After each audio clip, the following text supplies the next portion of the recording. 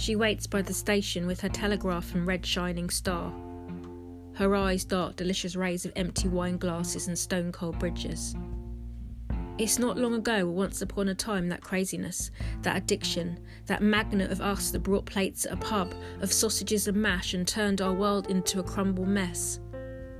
When bus stops hid and journeys home covered themselves with cloth, when cuteness was fairly given and posh accents were a high price. Cigarettes smoked, you all in black, and me chasing Juliet.